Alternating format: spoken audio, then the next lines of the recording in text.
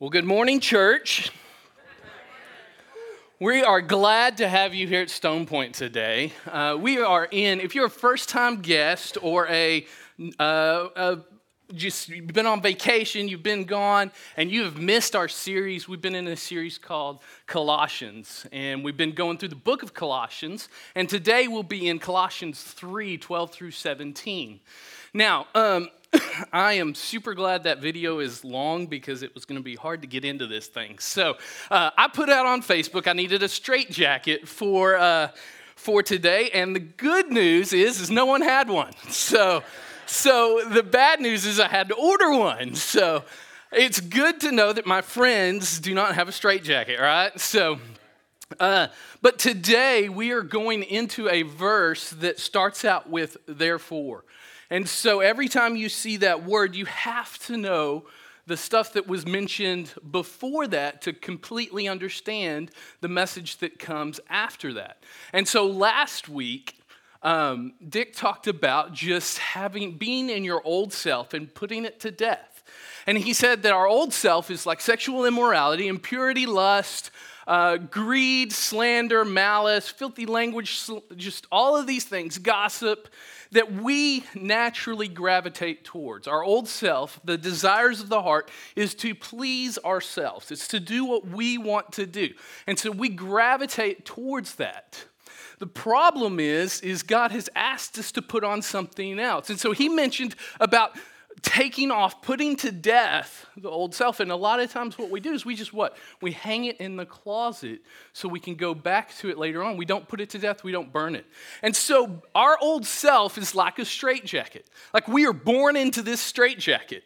And if you're a father or mother and you've ever had a child, then you know that when the baby is born and it wants to sleep and it starts moving, it cries and it can't sleep. So what do? We put it in a straitjacket, right? We wrap it up in a blanket. We call it a blanket, but what we're doing is we're tying its arms down and legs down so it feels comfortable because that's how it was in the mother's womb.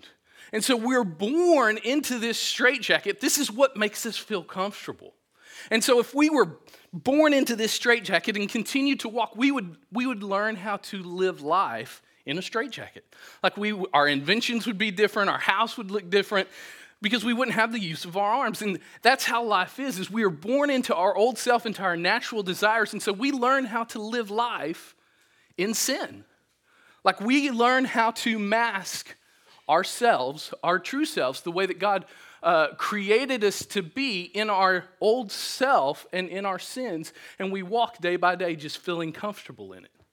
But God uses people to bring the message of good news to you. Because no matter how much I struggle, no matter how much I try to get out of this, I can't get out of it. And so God uses people to bring the message of Christ. And so I've got a volunteer that's going to come up here and help bring me the message of Christ. And he's not the one that saves me. In fact, God does all the work, right? And then I am free from my old self. I have a chance to take off, to put to death my old self. Now, what Christ does is before we do any of that, salvation is that we get to be a part of, if I can get this is a little more difficult than I thought, right? We are then seen as Christ righteous at that point. Even though we have not put to death our old self, salvation isn't get perfect and then you receive my salvation. It's not get to a certain point or put on what I've told you to in order to receive my salvation. We are seen as God's son or daughter based off of what he has done, not what we do. But once we are God's chosen people, because God initiates it all, it's what the verse starts out in verse 12 here. It says, therefore, as God's chosen people, if you are in Christ, he tells us to put to death our old self. And so even though we are seen as righteous, there is something that we have to do. We have to, as Dick said, put to death our old self. So we've got to burn it, we've got to kill it, we've got to rip it up. But a lot of times, what do? We kind of hang it up here so we can go back to it later. Now, God tells us to do that. That's what we saw in the message from last week. This week, he tells us to put on something. And a lot of times, we get kind of mixed up with what we're supposed to put on. Now, what we are told to put on isn't easy. It's not comfortable because we don't naturally gravitate towards these things. And so imagine the wedding dress that you were married in, or the tux that you were married in, or maybe your favorite t-shirt from college, right? Or high school, and God tells you to put on these things, and as I try to put this on, I've learned pretty quickly, I got to do something in order for this to look good, right? Like, I can't, this would be embarrassing if I tried to put this on, right? And so God says, I want you to put this on, but it's difficult. I mean, I got to work out if I'm going to fit in this shirt again.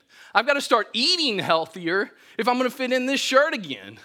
And so God tells us to put on things, but it's not easy. And why isn't it easy? Because we deal with three things. And so we're going to talk about this real quick. We deal with our internal struggle. Like, we always gravitate towards that old self. Without God's Spirit, we're going to go back over and over and over to that old self. And so we have this internal struggle of naturally doing what we want to do versus what God wants us to do. So what we want to put on is that sexual immorality, that impurity, that lust, that greed, that anger towards people, but he tells us to put on something else. So we have that internal struggle. Not only do we have that internal struggle, we have the external struggle. Our culture, our world, our friends, our family, we have this, that our culture is telling us to go exactly away from what God wants us to do. And so we have our internal struggle, we have our external struggle, and we shouldn't be surprised about our culture. We shouldn't be surprised about this world. God warns us that this world is going to decay. It's going to get worse and worse and worse until I come back, until I recreate this world into a new world and a new heaven. God, we deal with this external struggle. And not only do we deal with our internal struggle or our external struggle, we deal with the spiritual struggle that we don't even see. If you go to war, you are not going to fight your teammate that you're going to war with. You're going to fight the other team, the other nation. And that's what Satan does. That's what Satan and his demons do. They don't fight the people that are already on their team. They attack us, those that are God's chosen. So we have three things that are pulling us away, that are taking us, that are tempting us into going a different direction than what God wants. It's going to be difficult. It's not going to be easy. And so with that in mind, when we go into the scripture here, we're going to kind of look at some things that people think, and we might have been taught that we put on, but it's not true. And then we'll get into the scripture. So let me pray, and then we'll get into this. Father, I thank you for your word. I thank you for people. I thank you for using us to bring your message of love and hope to a dying and decaying generation. Father, I ask that you forgive me for anything that I have done or not done in your name, Father. God, I ask that you help us to know what to put on so that we can be representatives of you in this culture. God, I ask that you speak to us through your Spirit, how you do every week, Father. Just put me aside and speak through me so that people can come and know you more, Father. In Jesus' name I pray. Amen. So there are three notions that we're kind of taught in, we may have been taught in church, we may have heard some friends, or even so-called Christians say these things. And a lot of times, I've got a first picture here that we think that we're supposed to be clothed in this money machine, right? God is going to, once I get into a relationship with God, I'm going to be just clothed in this money machine, and I'm just going to grab all the blessings of God. And that's not true. It's called the prosperity gospel. We're not promised overabundance in blessings. Now, we are promised provision from God. But if God has chosen to bless you, it's not to bless you, it's so that you can bless others. You are given over an abundance so that you can bless those that don't have it. You are given a home that may be awesome so that you can use it to bless others. You are not called to build your own kingdom here on earth. We are not putting on a money machine. But also, we're not putting on this idea of this, that looks pretty cool, right? So like, we think that we're going to get in this protective barrier, right? Or this barrier that's pretty comfortable that we just kind of walk through life. And man, once I am saved, life is going to be easy. It's going to be comfortable. I'm going to be protected from all hurt, pain, and sorrow. And that does not happen until we reach heaven, where there is none. And so we think that we get into salvation, and God says, okay, I'm going to put on this protective barrier around you. And we live in a world that we are not to be of the world, but we are to be in the world so that other people can come and know Christ. We are, aliens of this world. Our home is in heaven. And that's where all sorrow and pain will be no longer, and we will be able to worship our God forever. And so we are not given a protective barrier. We're also not to put on all knowledge. Because when we get puffed up with knowledge, we become the judge or ruler of other people, and we tend to start saying, okay, because you're not like this, I know the rules, you must not be a follower of Christ. In fact, I'm going to put you down so much until you get into my way of thinking that it puts people off. So these are three notions where we are called to be knowledgeable, but not to put others down. Not to make others feel lower than we are. And so with these things, like if you are a follower of Christ today, there's two types of people in this room. There's those that have already chosen to follow Christ and those that haven't. And if you haven't today, know that more than likely you've been taught one of these three things, or people have been one of these three things to you that are so-called Christians. And this is not what we're called to do. And I first want to apologize for anybody that's come in the name of Christ that feels like they are the judge or the ruler of you. That is Christ and Christ alone. And you need to know that because he is the one that sets the bar. He is the one that sets the standard, not people. And so I want to just invite you into this scripture today so that you can see what Christians are supposed to be. We're supposed to put to death our old self. But then what do we put on? So he says, therefore, as God's chosen people, holy and dearly loved, right? We are seen as righteous. We are seen as holy because of Christ. And we are also dearly loved by God. These two things are just, I can't describe it enough to you. Every time you start studying about how God sees us as righteous because of his Son and how he loves us and pursues us, it just starts to baffle you more and more. But we have been forgiven of so much. We are holy and dearly loved. It says, clothe yourselves, put on or add over top of you with compassion, with kindness, with humility, with gentleness and patience. You know, compassion, I'm gonna ask you as we're talking about these things. Dick said last week, I give you 3 questions to go home and talk to your family about. So I am giving you homework too, because Dick did it. I just follow the wisdom of others, right?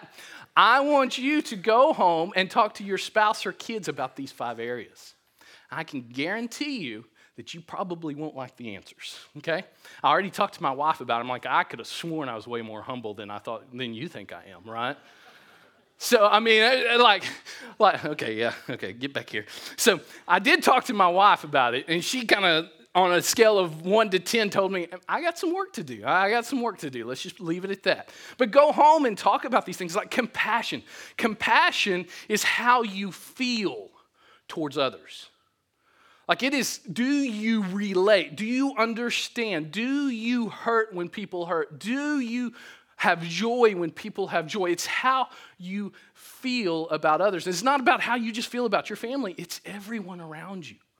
Like, do you have compassion for others? The opposite of compassion is you don't care. You don't feel when people are hurting, when people are in need, when people are going through difficult times. You're like, well, God's got me, but you don't feel compassion towards those people. Now, kindness is how you feel towards people in compassion. Kindness is how you treat people. Like based off of your compassion towards people, how are you treating people? Are you being kind? Like unkind, the opposite of kindness is, I feel like, is a bully or unkind. I feel like it's those kids that tear off grasshopper legs, or they got a cat in the corner and they're throwing rocks at it.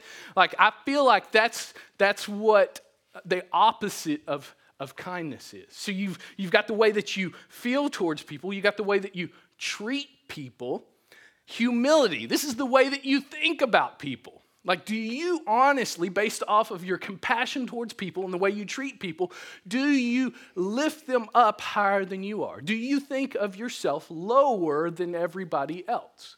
The opposite of humility is pride, right? So we are prideful when it comes to ourselves because we see ourselves higher than those around us. And again, this isn't our family, just our family. It's everyone. It's your coworkers, it's your friends, it's your enemies. Like, do we truly lift and think of ourselves lower than other people? Christ did it. He was in heaven, perfect place, no sin, no pain, no death, and he came as a servant, thinking of himself lower than us. He lifted us up to the perfect God based off of his sacrifice. And so, how are you doing at humility? Gentleness. Now, gentleness, you think of, maybe it's kind of like kindness. I think of a kind of like a father that has a newborn. First time, he's like holding it, like, am I going to break this thing, right? He doesn't talk so loud to it. He's real quiet. He uses the, right? The non-language of the humans. That's really speaking in tongues probably, But you've got this idea of gentle. Like gentleness comes more than just actions. It's how are your words to people. Like, are your words actually being gentle? I think of harsh, abrasive, like just hard people are not kind to people. Their gentleness, not in their words. In fact, they come across harsh. So how are you doing at speaking towards others? And then patience. This is waiting for people. This is waiting for others that maybe are not near where you are spiritually. Like, this is having patience for those that it takes time to move along in their spiritual walk, that may not have grasped it just like you did. And so you have to wait. You're not outrunning them. In fact, you are putting yourself on hold to help them along. There's patience for people. You can gauge your patience on how you sit in traffic. Right? We'll stop there because that's where I fall in, right there. So if you got a video in the car, you'd probably be like, who is that again? But patience, how are you doing? These are these 5 things that we have to put on and realize this is not natural for us. We do not naturally have compassion for others. We do not naturally have kindness towards others. We don't naturally have humility, gentleness, or patience. And it comes from God. It is the new self that we put on based off of how we are dearly loved and we are seen as righteous. And so then he continues on. So these are the 5 things that you need to look at. But then he continues on and says, okay, oh wait, I forgot. Okay, let's take this back because I just want you to know, I did not pick that video out, but it goes so well with what Christ is telling us today because as through my studies, I saw this in the just one of the study guides that I was looking at. That Barclay, he says here that, I've got a quote, it is most significant to note that every one of the graces listed has to do with personal relationships between man and man. There is no mention of virtues like efficiency, how well you're doing, how easily things come to you, or cleverness, knowledge, how much you know, what education you have, not even of diligence, how hard you work, or what you can press on to do, or how you don't quit, or industry, like how you've built yourself up or provided to society or made status. Not that these things aren't unimportant, but the great basic Christian values are those which govern human relationships. This is so important. Because those that don't feel compassion, humility, kindness, gentleness, and patience from us, they don't see Christ. They see us. We have to clothe ourselves exactly how God has asked us to so that we are representatives of him. He continues on, bear with each other and forgive one another. If any of you has a grievance against someone, forgive as the Lord forgave you. The idea here is the bear with one another is allow margin for other people's faults. Like people are going to upset you.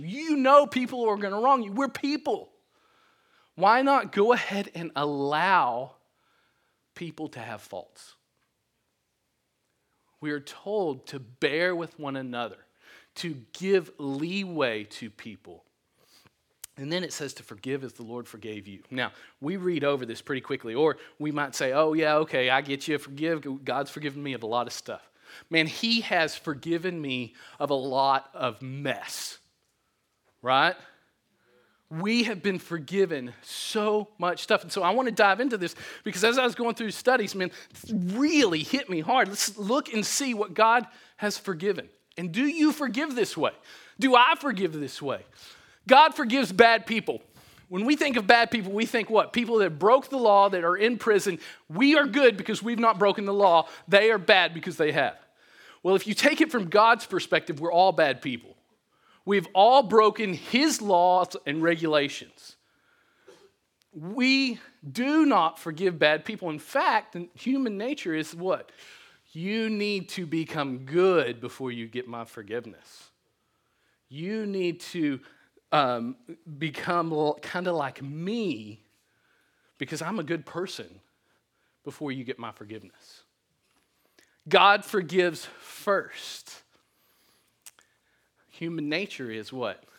They did me wrong. They need to come to me and seek my forgiveness. And God's forgiveness is extended before we even search for it. Christ has already died on the cross. I don't know if you know that or not. Forgiveness is there. He has chosen us. He has chosen humanity to have a relationship with him. Forgiveness is there. God has done everything first. How are you at forgiving? God forgives knowing we are going to sin again. Human nature, I forgive you, but you better not do that again. Right? If I know my spouse cheats on me, and then I know she's going to do it 6 months later, I'm not forgiving her. Right? We don't forgive like that. We don't forgive like God, knowing that, okay, you may sin. Like, we don't even know. God knows what we're going to do. Yet he forgives us. It's so crazy. God forgives and restores. God forgives us and restores us to the right relationship that we should have with him in the first place. Human nature is that we forgive, but hold them at an arm's distance. If you've ever had a friend backstab you, you're not considering them anywhere a friend what they used to be. We don't forgive like God does. God forgives and bears the penalty. This is crazy. Like, if someone wrongs you and you expect them to do something, their penalty is what? What they have to do to earn that forgiveness. God says, okay, even though you've murdered my family member, I'm going to prison for that. And yet you're getting off scot-free and I forgive you for it. Like, we do not forgive this way. God forgives even though we run from him. Human nature is, okay, I'm going to seek this person first. I'm going to come to them first. My forgiveness is here for you. And they say, I don't want it. That's up to them now. My hands are clear. I've done my part. God says, you want forgiveness? And we run from them. Do you want forgiveness? Do you want forgiveness? Do you want? He continues to pursue us. We don't do that. God forgives with no work required. There is no stipulation to God's forgiveness. It is a free gift of eternal life through Christ Jesus our Lord. We don't forgive this way. And when we read over that verse and just say, God, let me forgive others the way that you've forgiven me, we don't think about it. How are we doing it forgiving? Forgiving those that are our enemies, our friends, our coworkers, our family. How are we doing it forgiving?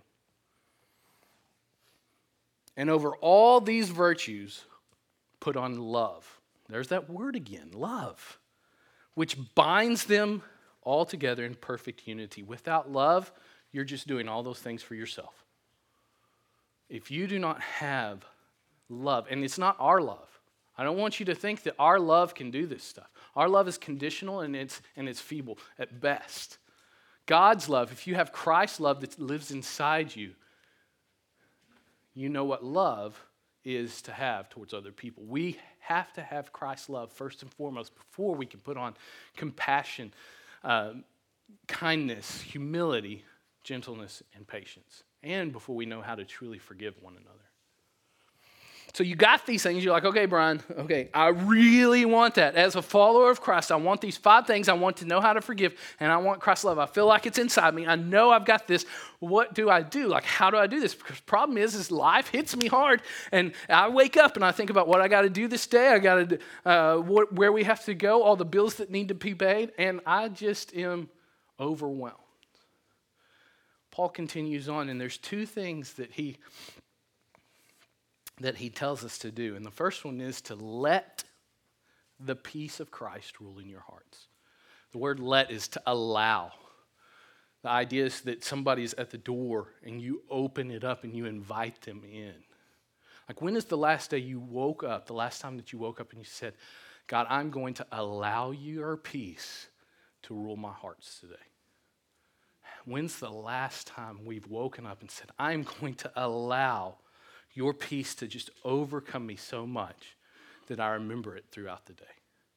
The word allow means we have to do it. We have to relinquish what we want to allow it to rule, to govern, to tell us what to do. If you are in the middle of a decision today and one causes peace and the other causes war, choose peace.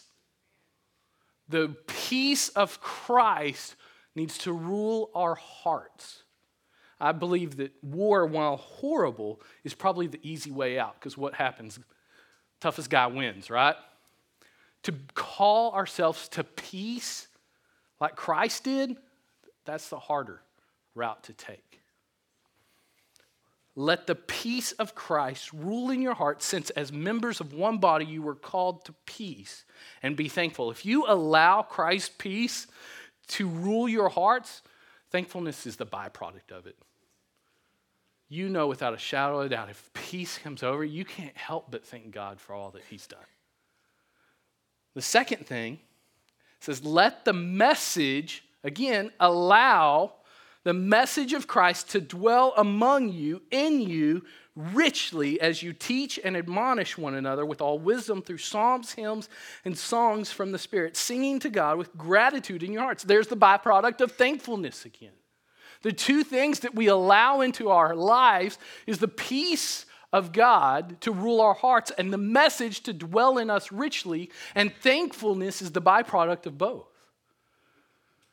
What does it mean to let dwell? Like, when you get engaged with somebody, you are telling them, I want you to come and live in my house, to live every minute with me, to know my good, know my bad, know exactly who I am. That's what our spouses are. They know me. My spouse knows me better than my parents do. My spouse knows me better than my kids do. When's the last time you've been engaged with God's word? When is the last time that you have allowed it to dwell, to live with you richly? Like, do we wake up and read it for 5 minutes and we're done? Got it, check. Did my quiet time, prayed? When did we let it dwell in us so much so that it knows us, that we know it backwards and forwards? As we teach and admonish one another. Now that's Christ followers, as we teach and we instruct. The word admonish isn't this judge or rule over. It's actually to correct with a good-willed spirit in mind. We are called to admonish, to instruct, to bring back those that say we are followers of Christ, because we're one family. And then he talks about psalms, hymns, and songs from the Spirit, singing to God. Now, I know we sing worship here, and I'd say probably 75%, maybe 85% of us sing out loud. And some of us are like, I don't have a good voice. And I'm going to stand here and just soak it all in. Music has been with humans probably since the beginning of time. It's in heaven. The angels sing to God. Like there is something that music does to us that we don't even realize that it does. So I've got an experiment today. I'm going to experiment. I've got 3 songs, and I'll tell you, they're 3 songs from popular Disney movies. And when this song plays, I want you guys to tell me, without knowing what it is, what the movie is that it came from. Okay? And once we do, then I've got, if you're right, we'll see. Just shout it out as soon as it happens, and we'll see. And if you know it, just keep shouting. Okay, first song. I hope this works. That's not it. I can guarantee you.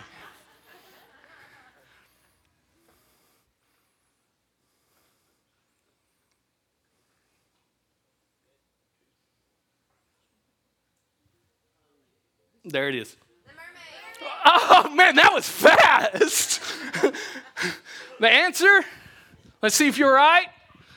Oh, Little Mermaid. Okay, you didn't even, some of y'all are like, I didn't even hear anything. Like, so it was under the sea, darling, it's better, down where it's wetter, take it from me, right? So you got under the sea, and you can what? You can picture the little crab Sebastian singing to Ariel. I've got kids, okay? Ariel with all the stuff that she found under the sea, right? And she's saying, I want to be up there, I want to be up there. And he's singing, trying to tell her not to be. Second song. That was even faster than the previous one, right?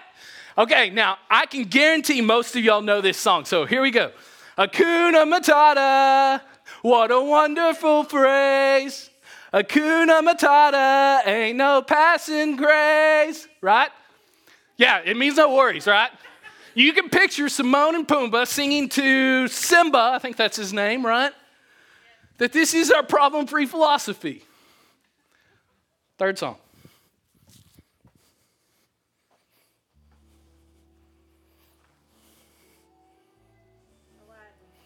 Who got it? Who got it? Aladdin. It's a whole new world. A whole new world, right? And you can picture Aladdin and Jasmine just riding on the, what is that, the carpet, magic carpet, thank you, all through the clouds. We can be in love, right? Now, here's the deal. How many times have y'all heard those songs? A bunch. Maybe 20 times. How many times have you seen the movie? A lot? 5, 6 times? Isn't it amazing that songs can help us memorize things? Like, I knew the lyrics to those words, and I can't tell you the last time I heard the song. And man, it struck a memory in me about that scene. Some of you I can ask to sing your favorite song from high school or college, and you know all the words. And you even know the people that you were singing it with, and the car that you were driving, and the situation you were in. Why don't we use songs like this to help us know the word? Like, how many times have you been in a situation where God's provided and you think, I'm going to find a praise song so I remember this situation? That way, when this situation comes again, that song prompts when God's provided before. There's a website out there that I tend to, this is a good website, Seeds Family Worship. Go to Google, type it in, Seeds Family Worship. All it is scripture put to songs. I have memorized more scripture based on those songs than reading over and over. There's one called Philippians 4, 6, and 7. Do not be anxious about anything, but in everything, with prayer and petition, with thanksgiving, present your request to God. Like this, it just comes naturally because I had the song to help reinforce. Music does wonders, yet we don't use it anywhere near what God's provided for us. I encourage you to listen to praise songs daily. I encourage you to find songs with scripture that helps you remember. It's perfect to let the message of Christ dwell in us richly. Why not use music to help us? Okay.